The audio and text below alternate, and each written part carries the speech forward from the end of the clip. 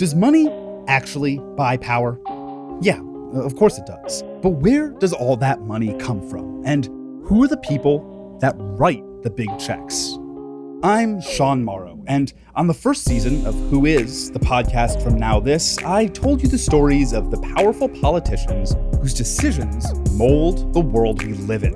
From Mitch McConnell to Nancy Pelosi. Now, I'm back for season 2, where I'll introduce you to the donor class and the industries they control. I mean, this is a guy who is willing to almost go to war, whether it's countries, whether it's companies, no matter how big, and they will not let up. There's just no chance they're going to lose. Because of this extractive business model, the wealth has been drained from rural America. Rural America is boarded up, but also our communities have lost their population. Yeah, it's a real change for a for-profit company to be governing all of global speech, right? Whatever they decide is what is allowed.